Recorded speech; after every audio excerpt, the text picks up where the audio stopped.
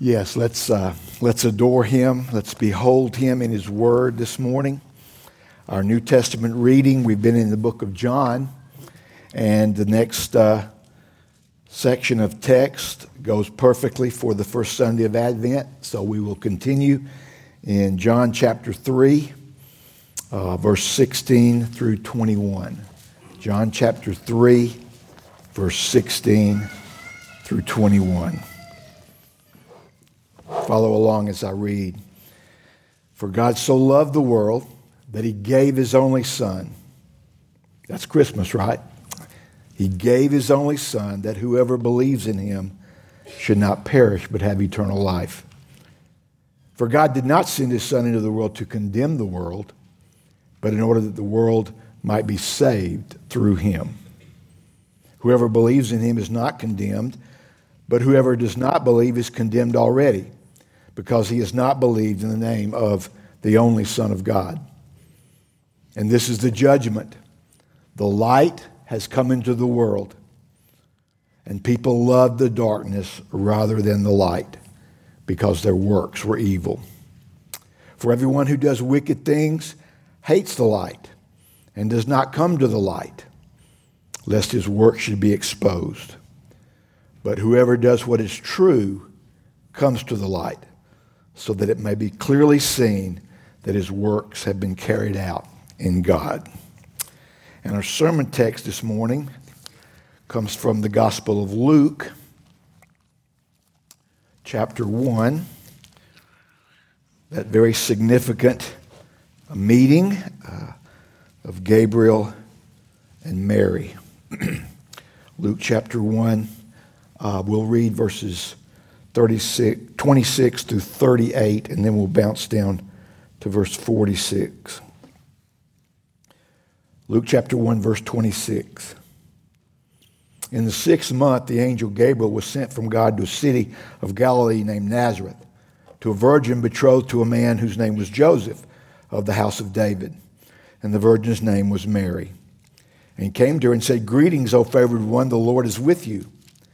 But she was greatly troubled at the saying and tried to discern what sort of greeting this might be. And the angel said to her, "Do not be afraid, Mary, for you have found favor with God. And behold, you will conceive in your womb and bear a son, and you shall call his name Jesus. He will be great and will be called the Son of the Most High. And the Lord God will give to him the throne of his father David. And he will reign over the house of Jacob forever, and of his kingdom there will be no end." And Mary said to the angel, "How will this be, since I'm a virgin?"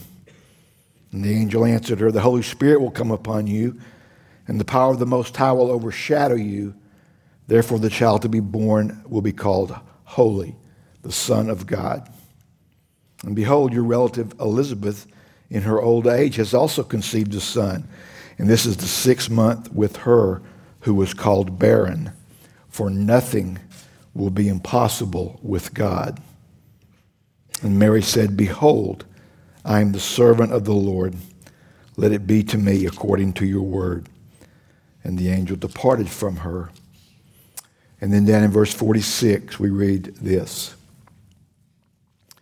And Mary said, "My soul magnifies the Lord, and my spirit rejoices in God my Savior, for he has looked on the humble state of his servant. For behold, from now on all generations will call me blessed. For he who is mighty has done great things for me, and holy is his name." This is God's word. You can be seated. Thank you for being here this morning. And I echo one of the other elders' sentiments. I hope you had a wonderful Thanksgiving. And I do thank God for all of you. I thank God that you're here today on this Sunday after Thanksgiving, on this first Sunday of Advent, as we enter into another Advent season together. One of the many reasons I'm thankful for this time every Sunday morning is because I love speaking to you. I love speaking to an audience that is very receptive to God's Word. I love speaking to people who interact with God's Word. And don't have a lot of time to do this, but last week's message, if you weren't here, I apologize for that. You can go to the website or YouTube and catch it. But last week's message sparked a couple of good conversations after church, and I just want to touch on that real quick. Man, I love it when you sharpen me and we can talk about these things together. But the section of the scripture that talked about in the final analysis, everybody gets what they want. Okay?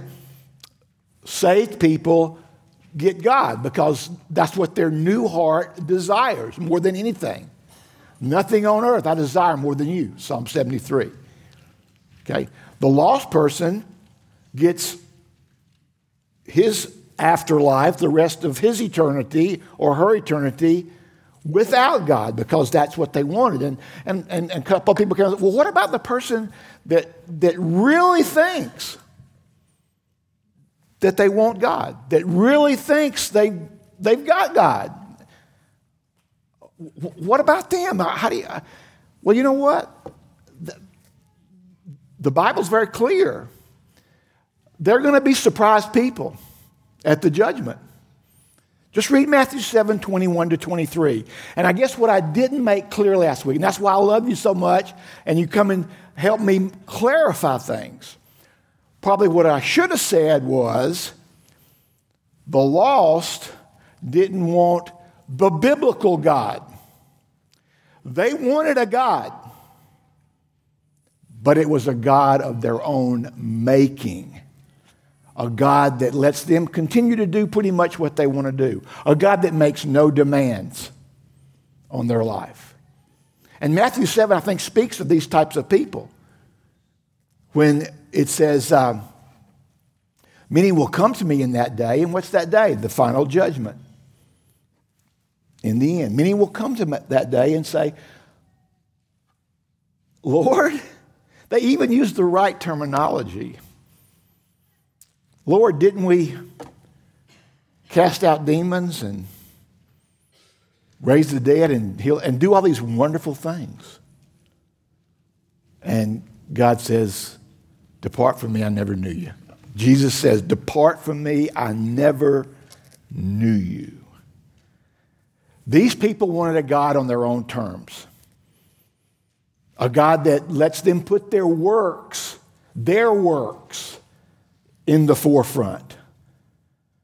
Not the gracious, undeserved works of God. So I guess I should have added the modifier, they didn't want the biblical God. The people that wind up in hell, many of them wanted a God, but it was a God of their own making. It wasn't the God of the Bible. So continue to ponder that with me. And man, thank you for those conversations after church last week. I love that. Okay? So I know there's probably much more I could say about that, but I still stand by the statement, in the end, everybody gets what they want. Some people get God.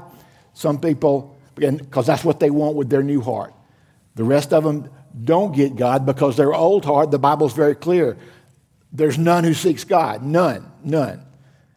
And they're going to get a life in eternity future without God. And in the end, bottom line, that no matter how much you nuance it, that's what they wanted. They wanted to be God. They wanted to be in control. They wanted to call the shots. Okay?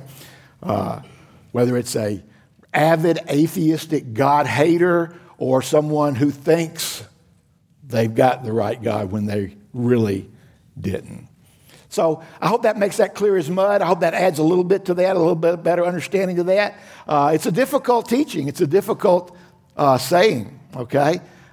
Remember in John 6, that's why a lot of people left Jesus. These are hard sayings. Who can take it? And many that day left him. So this whole idea of this whole notion, this whole biblical teaching of God is sovereign over salvation causes many people a lot of angst. But I hope for us, it will be a comforting, humbling doctrine that allows us to rest secure in the loving hands of God, knowing that no one or no thing is ever going to pluck us out of his hand. And I pray that every single one of you here today and that will ever be here in this building on Sunday morning will desire and want the God of this book, the God that calls you to confess Jesus as Lord and believe in your heart that God raised him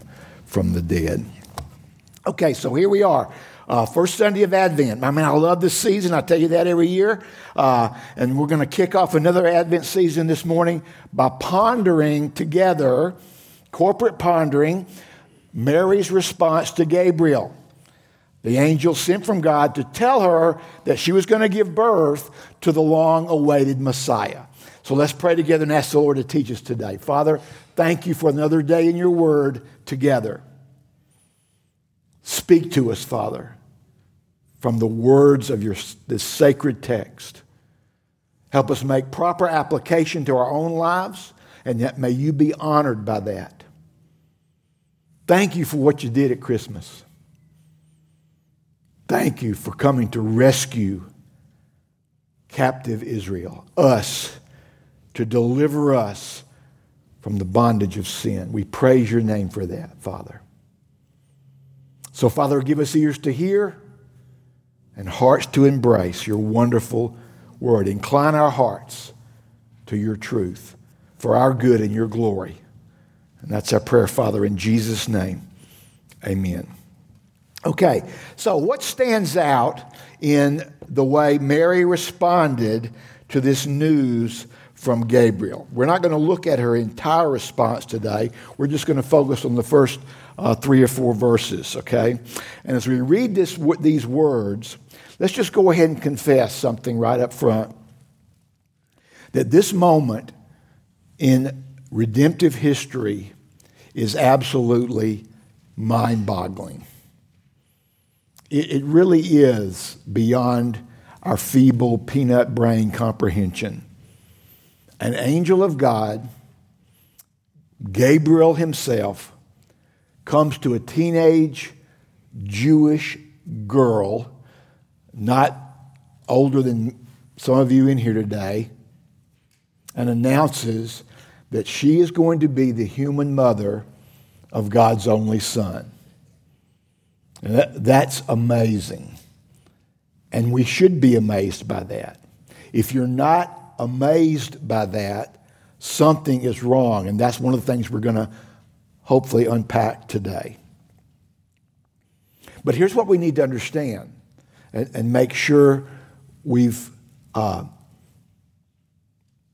this clear in our heads. This is history. This is not some fable to explain why Christians believe what they believe, okay? It is history, non-negotiable historical fact. And not only is it history as a subject, it is our history. It is our family history. We are in the spiritual family tree. And I say spiritual because most of us here, probably all of us, are not Jewish. But we are in the spiritual family tree with Mary. We are descended from her spiritually as part of the true Israel, the spiritual Israel. Paul talks about that in Romans chapter 9. It's vital and necessary to make sure we've got that, because this is a vital and necessary part of history if man is to be redeemed from the tragic fall in the garden. And you know that story. We've taught on and preached on that Genesis account many times from this pulpit. We've just wrapped it up in Kids Rock again on Wednesday night. We want to make sure that our children understand the dilemma that the human race is in because of the fall in the garden. And again, you know it. When Adam disobeyed and was kicked out of God's presence along with his wife Eve, he took the entire human race with him. Ever since the fall, every single human being has been born in Adam, born in sin. Glenn Scribner writes of the one who would come to save us with these words, "Step forward a second Adam. Mary's child is not from man. He is something else. He is a new humanity. And just as we were born in Adam's old humanity, so through Christ we can be born again into his Spirit-filled life." As Charles Wesley wrote in his beautiful Christmas carol in 1739, speaking of Christ, "Born to raise the sons of earth, born to give them second birth." Scribner continues, that's the meaning of Christmas, and it's the virgin birth that guarantees it. See, the virgin birth is non-negotiable. You cannot discard or throw away the virgin birth. It's non-negotiable. If Jesus is to be the qualified Savior of the world, the virgin birth is absolutely necessary.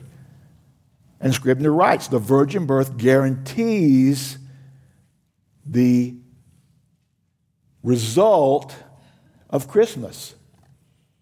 God's people, chosen from the foundation of the world, redeemed, delivered, paid for.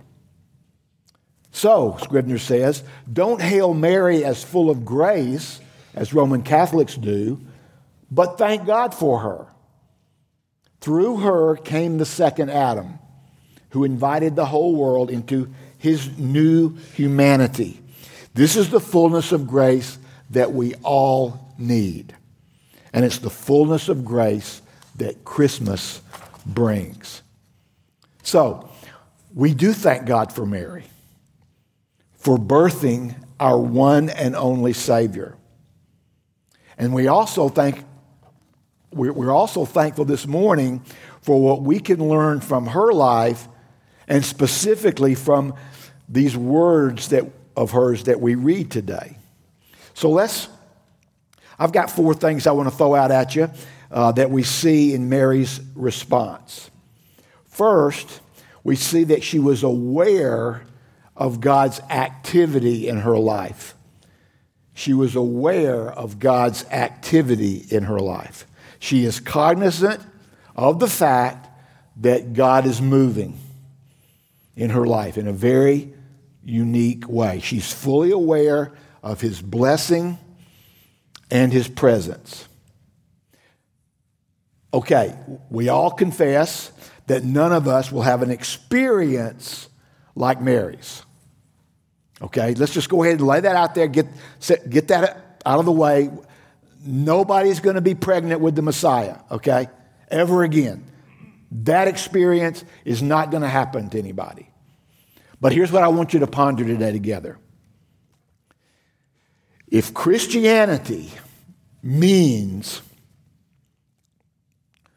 life from God, if it means being born from above, if it means being transferred from darkness to light, if it means being moved from death to life, if it means a new creation, a new birth, if it means being indwelt by the Holy Spirit, and I hope you'll recognize all of those phrases as scriptural phrases. If Christianity means all those things, if it means all these radical happenings, then isn't it obvious, or wouldn't it be obvious, that anyone to whom salvation has happened must be aware of the fact that something radical has happened? No, not being pregnant with the Messiah. Okay, we've already pushed that aside. Okay, but new birth from above, Spirit-given life, being dead in trespasses and sins, but now being alive to God, a new creation, all these radical things. If that happened to you, don't you think you'd be aware of it? Listen, we said this many times in many different ways. Salvation is not a decision I make. It is not something I do. It is not the end product of my actions. It is the result of God's actions. Mary was aware that God was doing something in her life. And what I'm proposing to you today, this morning, is that the person who has become a Christian also has a spirit-wrought awareness of the activity of God in their life. You may not understand it fully. You may not comprehend it completely.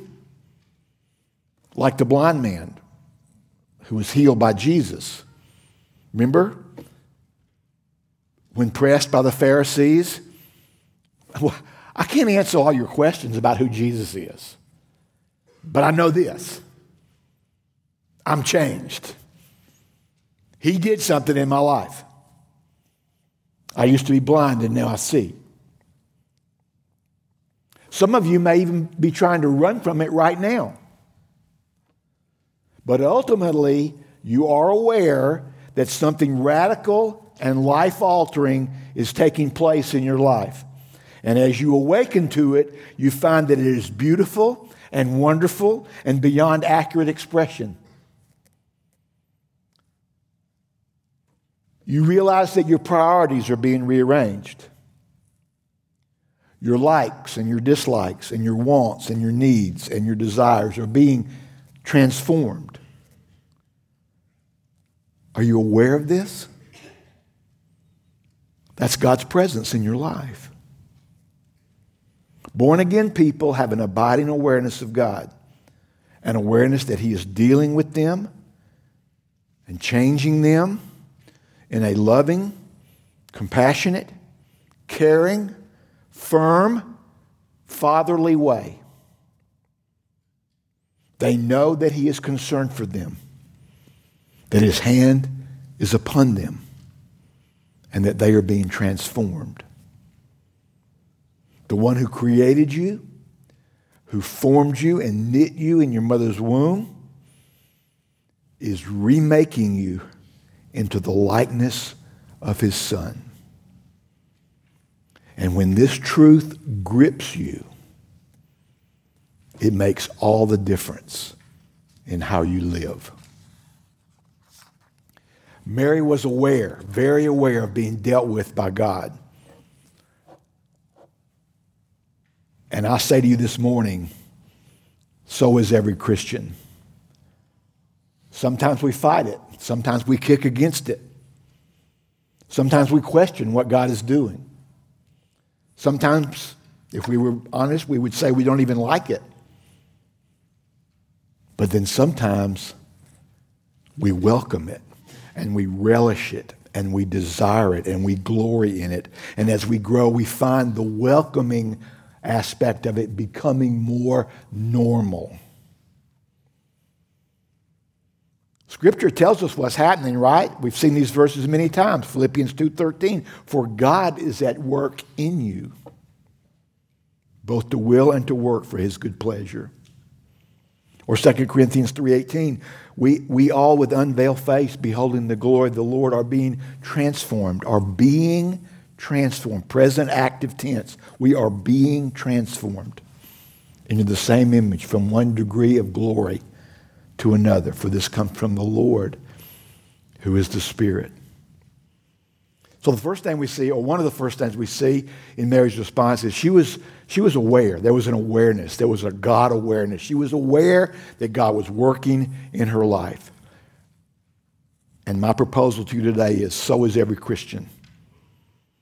Every Christian is aware of God working. Secondly, not only was she was aware, not only was she aware, she was amazed at it. She was amazed at what God was doing. Mary couldn't believe what was happening to her. Should this happen to me in my low estate? I'm a teenager. Pretty much a peasant. I'm unknown. I'm not important. I'm a nobody. Handmaiden. How can this be? Is this really happening? So let's take from that and ask ourselves this question. Are you amazed at what God is doing in your life? And that we've already crossed the bridge. You're not going to be pregnant with the Messiah, okay? So we're not equating it. But my suggestion to you today is, while not in the same category as Mary's, there's only one mother of the Messiah. She is unique. But we will be amazed. That's what I want you to ponder this morning. That's what I want you to think about. Are you amazed at what God is doing in your life? And here's what I want you to think about. This may be, and I'm not going to be dogmatic. I don't have a black and white text to nail this one home. I see Scripture pointing to it. But I just want to lay it before you this morning on this first Sunday of Advent. This second point may be one of the acid tests of true Christianity. Amazement over the work of God in our life. Let's try to unpack that. For example, do you ever say or think things like this? I used to never think about my soul. I used to never think about the spiritual aspect of my life. But now it's my chief concern. It outweighs everything else. All the physical aspects of my life. My soul is the most important part of me. Or, I never used to think about death. I never thought about death. But I think of it often now. Not in a morbid way. Not in a morbid way at all. But for basically two God-honoring reasons. Number one, I know that my days on earth have a specific number assigned by God. And I don't want to waste the days I have left to live. I just don't want to waste them. And number two, because I know the glorious face of Jesus, my Savior, awaits my longing and eager eyes. So yeah, I used to never think about death, but now I do. In a God-honoring, God-pleasing way. I think I've shared this with you before. I was reading one of the Puritans a while back, and I forget who it was, but he said that probably the number one duty of a pastor is to prepare his people for their death. And that's what I strive to do. Don't waste your life. As we've said many times, we're all going to die. None of us are going to live on this planet forever. The only thing that will interrupt our physical death is Jesus returning before that. Either way, you need to be ready. Either for death or for Jesus' return. I used to never think about death. Now I think about it a lot in a positive way. It motivates me to live. Thinking about death motivates me to live the abundant life that Jesus came to give me and has given me. What about this one? The Bible. The Bible used to be the most boring book in the world. And the idea of reading it for pleasure, are you kidding? Unthinkable. But now, it's the book of books. It's the book of books to me, and I can't get enough of it. And my constant prayer is to open my eyes, Lord, that I may behold wonderful things from thy law. Or this one more. I rarely prayed unless I was in trouble or someone I loved was really sick. Have you noticed most of all of our prayer requests are always about sickness and health type things? You hardly ever find that in the Bible. That's funny. I'm not saying don't pray for sick people and don't pray for your health issues. I'm just saying. Okay? Or maybe there was a war or some calamity. But when things were going well, I didn't think too much about praying. Now I see prayer as wonderful communion with the one who created me. A wonderful time of communion with the Father, my Heavenly Father. And I'm growing to love bringing my feeble words to Him. And mostly now just to thank Him for all that He's done for me. Oh yeah, I still bring requests. Still pray for sick people. But as I get older, thanksgiving begins to dominate the percentage aspect of my prayers. And we could go on and on. Those are just things. Like we're saying, when we look at our lives, we look at our lives before Jesus, we look at our lives after Jesus, and we say, is this really possible? Am I the same person? Can it be? I believe this is what Mary was feeling. And not just Mary. We could have gone to 1 Corinthians 15 and seen the same thing in Paul. Listen to this, beginning at verse 3. 1 Corinthians 15, verses 3 through 10. Listen to what Paul says.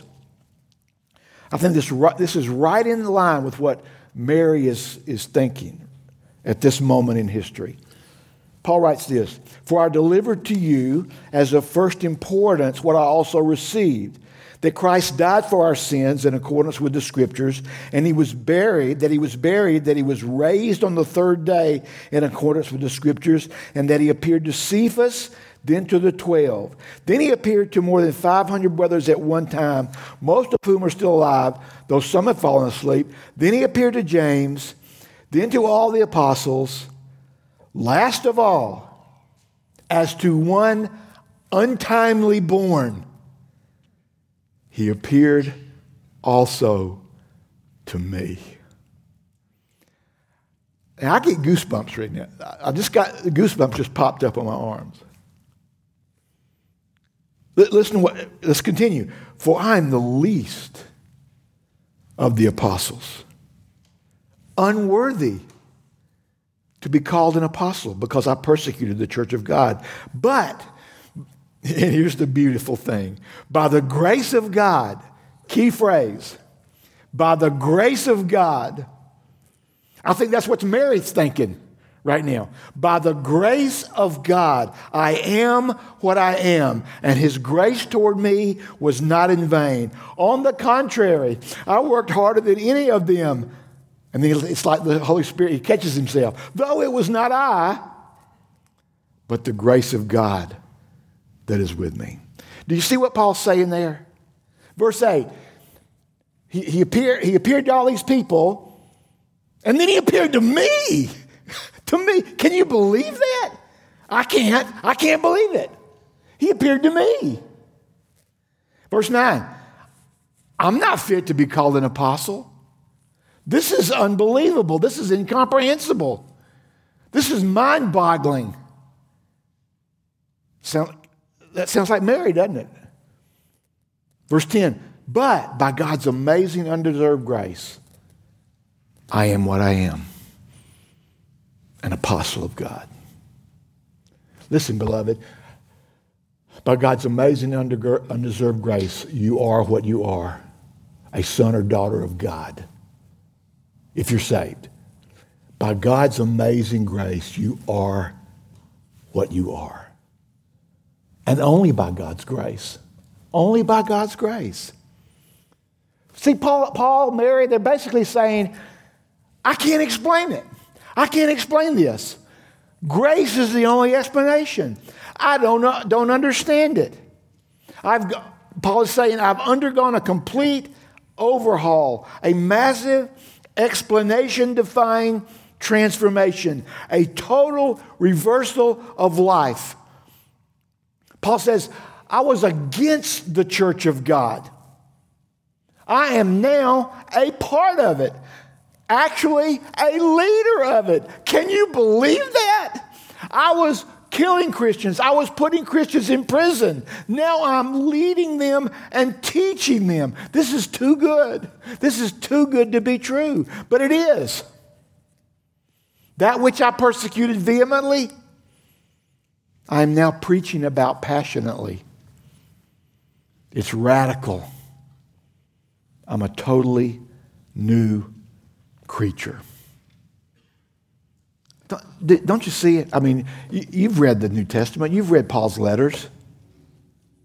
He never got over what was happening in his life. He never got over it. He was constantly amazed. He knew that it was totally God's grace at work. And that truth sustained him through grueling circumstances, imprisonments, beatings, shipwreck, persecutions, near-death experiences. And beloved, that's the way God works in people's lives. He does a radical work. And not just as individuals. Are you amazed at what he's done throughout the history of his people? If you're not, you just haven't read the Bible enough. You need to get into the Word if you're not. D. Martin Lloyd-Jones writes this: Christmas is an announcement of one of the wonderful works of God. The whole Bible is a record of the activity of God. God creating, God coming down to man after he had fallen, God making a nation, God giving it kings, God sending prophets. When the fullness of time had come, God then sent forth his Son, born of a woman, born under the law, to redeem those who were under the law. The message of Christmas is a proclamation and an announcement of what God has done in the person of his only begotten Son. And just as Mary said at the end of her song, he who is mighty has done great things for me, and holy is his name. Listen, dear ones, listen, please. This is biblical Christianity. Don't settle for the milquetoast, namby-pamby stuff. Don't settle for that. This is Christianity. Not people coming into a building once a week and doing their little church-going thing for God. But people who are amazed at God's grace and amazed at what it does to them and what it moves them to do when it grips them by the heart and shakes them out of their man-centered, nonchalant, moral, non-radical, dispassionate, business-as-usual, American, democratic Christianity. That's the people that are going to be stunned. That's the Matthew 7 people that are going to be shocked at what Jesus says to them when they stand before him. It's people who sing from the depths of their heart and soul the words of Charles Wesley. And can it be that I should gain an interest in the Savior's blood? Died he for me, who caused his pain for me, who him to death pursued. Amazing love. How can it be that thou, my God, should die for me? My question to you today on this first Sunday of Advent is that you? Are you amazed that Jesus died for you? Because that's where the amazement begins, at the cross. And then it carries over into what he continues to do in your life as he prepares you for eternal glory. To not be amazed by God's work in your life is not a good sign. It's not a good sign. To be nonchalant about it, to be, well, I deserve this. No, that's not a good sign. Number 3, we got to move. In verse 38 and 48, we see that she was humbled. She was humbled by God's choice of her. I believe that points to the fact for all of us that the moment we realize something of the nearness and presence and character of God, we see ourselves as we are in all of our unworthiness. This is a consistent story throughout Scripture, right? I mean, we see it right here. When Mary visits Elizabeth, we see it expressed by Elizabeth, verse 42, and she exclaimed with a loud cry, "Blessed are you among women, and blessed is the fruit of your womb. And why is this granted to me, that the mother of my Lord should come to me?" See, even Elizabeth expressed this attitude. I don't deserve this. I don't deserve a visit from the mother of the Messiah. Why me? Isaiah, classic. He sees the Lord. He gets his vision of the Lord high and exalted, and the train of his robe filling the temple. In verse 5, he says, woe is me, for I am lost. I'm a man of unclean lips. I dwell in the midst of a people of unclean lips, for my eyes have seen the King, the Lord of hosts. Woe is me literally means condemn me, damn me, send me to hell. I don't deserve to be in your presence. Job, same thing. End of that book, 42, verses 5 and 6. I had heard of you by the hearing of the ear, but now my eye sees you. And then is Job nonchalant about it? No. Therefore, I despise myself. I hate myself. I despise myself, and I repent. I repent in dust and ashes. Peter, New Testament, Luke 5. They've been fishing all night. They hadn't caught a thing. Jesus said, okay, well, let's go out one more time, cast out there. Come on, who is this guy? All right, just to shut him up, we'll do this. And you know the story. They could hardly pull the fish in. And verse 8 says, when Simon Peter saw it, he fell down at Jesus' knees saying, depart from me. Depart from me. I'm a sinful man. I don't deserve to be in your presence. Get away. Here's the principle, beloved. Here's the principle. If you think you deserve to be in God's presence, you're not. Please write that down. Please remember that. If any of us ever think or ever even toy with the idea that we deserve to be in the presence of God, that we deserve to be in his family, that we deserve his nearness, then he's not near. He's not with us. What does James 4:6 say? God is opposed to the proud, but gives grace to the humble. Let's unpack that principle some more. If you feel you deserve to be forgiven, you haven't been. You're still in your sins. If you feel you deserve to be blessed by God, you will be cursed. You will not be blessed by God. If you feel you deserve heaven, then you are on an express elevator for hell going down. And I'll give extra credit to anyone who can tell me what movie that line came from, okay? Ty knows it. I know Ty knows it. Here's the question. Here's the bottom line question. Are you dominated by an overwhelming sense that all the good gifts in life coming down from God are in spite of who you are? Not because of who you are, in spite of who you are, in all of our wretchedness and sinfulness. Again, that is Christianity.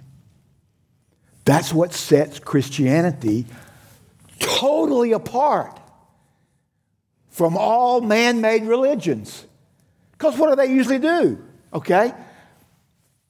Do this, live up to this standard, and you'll be rewarded. That is not Christianity.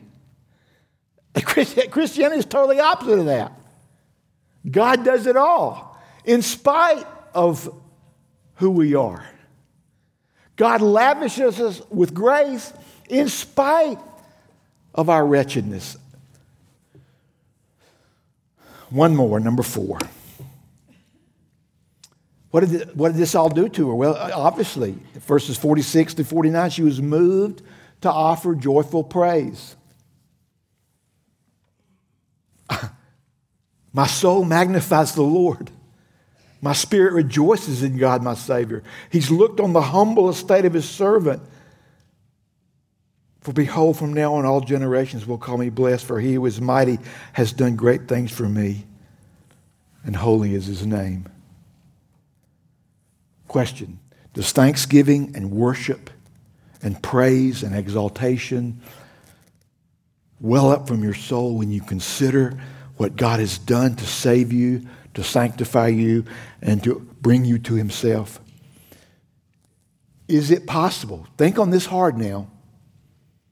Is it possible to be a Christian without gratitude and praise to God? I think not. I think not. So let's examine ourselves. Let's wrap it up as we close. Think about where we left off our study of 2 Peter. You know, we just begun 2 Peter. We're in chapter 1. We had finished up around verse 11. And I want to make a connection this morning. Okay, for the last 2 weeks, we've talked about that. Okay? Remember verse 10 of 2 Peter 1? Therefore, brothers, be all the more diligent to confirm your calling and election, for if you practice these qualities, you will never fall. Here's what I want to propose to you today. On this first Sunday of Advent, as we begin another Christmas season together as a church family. I truly believe that we can use Mary's response to Gabriel as an aid in confirming our election.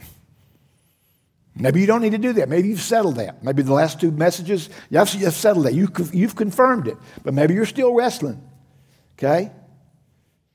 In Mary's responses, we see another way to confirm God's choosing of us. Okay? We're going to take the 4 points we've just talked about. Number 1, the elect person will have an awareness of God's activity in their life. The elect person will have an awareness of God's activity in their life. God's presence will be an undeniable reality. They will be immovably confident that God is with them. What is Jesus' name? Emmanuel, God with us.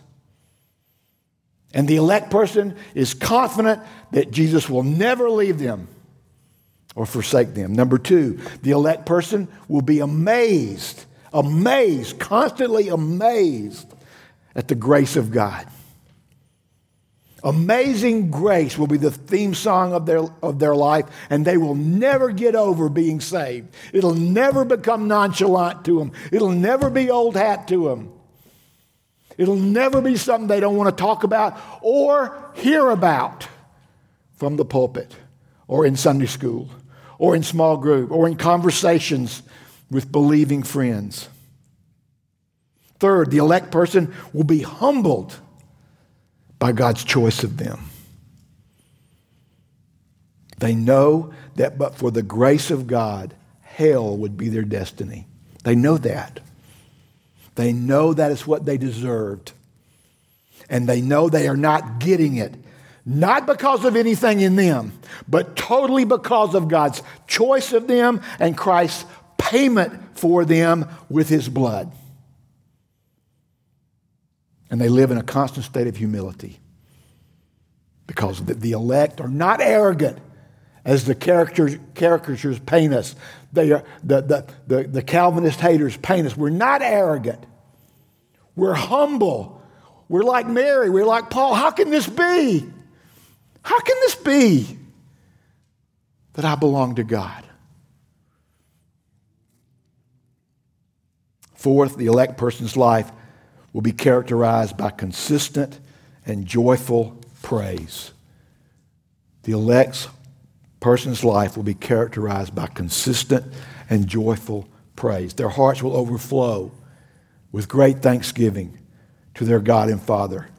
We will say like Mary, my soul, my inner being, from the depths of my innermost self, magnifies the Lord, and my spirit rejoices in God my Savior. We will say like Habakkuk, I will rejoice in the Lord. I will rejoice. There might not be any figs on the vine or any cattle in the stall, but I will rejoice in the Lord. I will take joy in the God of my salvation. We will say like David, I will praise the name of God with a song.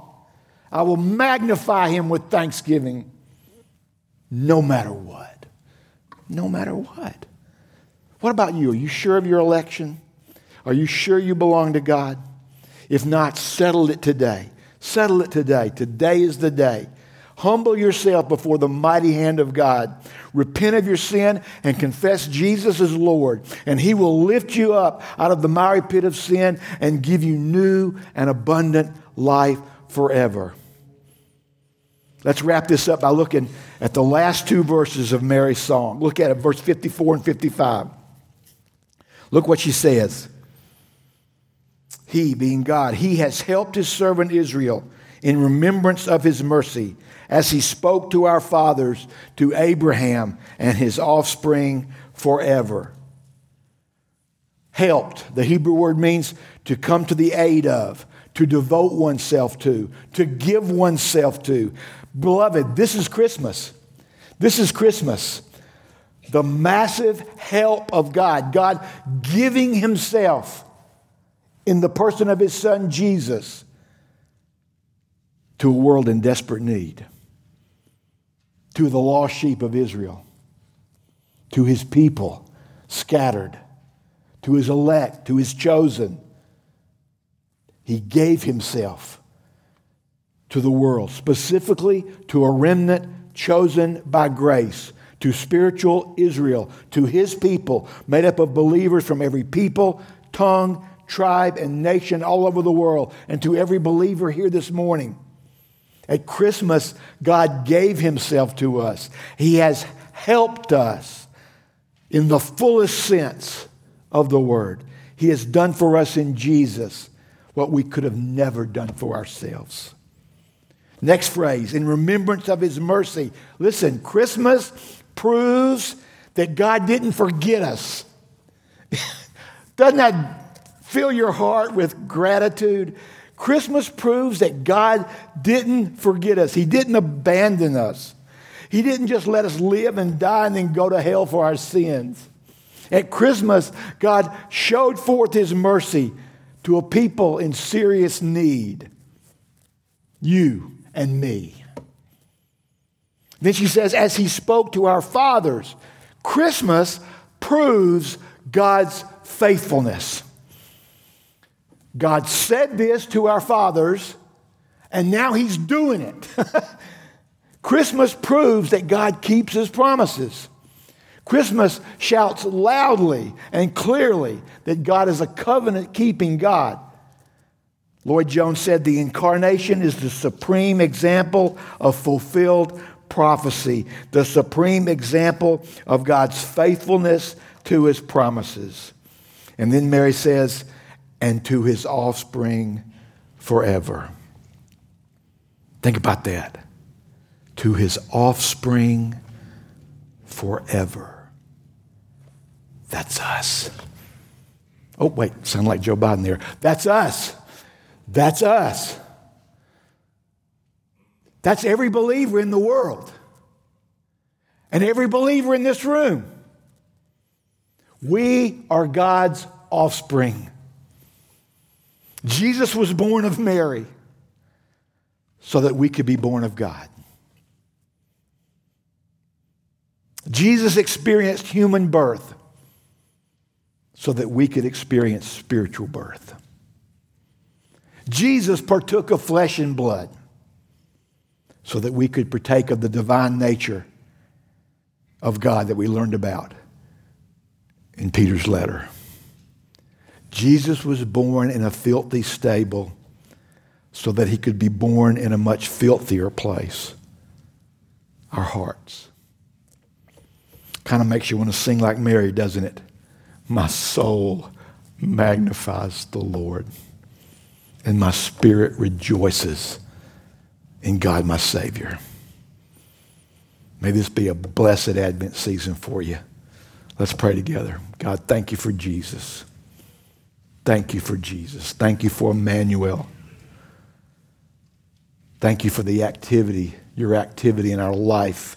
Thank you for the radical transformation that you've begun in us when you saved us. Keep doing it, Lord, and keep amazing us. For the nonchalant believer in here, if that kind of person is even possible to exist, I pray that you would ignite the fires of amazement in their lukewarm heart and open their eyes to the true wonder of who you are and what you've done at Christmas. Our souls magnify you and our spirits rejoice in who you are. We thank you now for this time at the table as we remember and commune with our Savior. In his name we pray. Amen. Amen.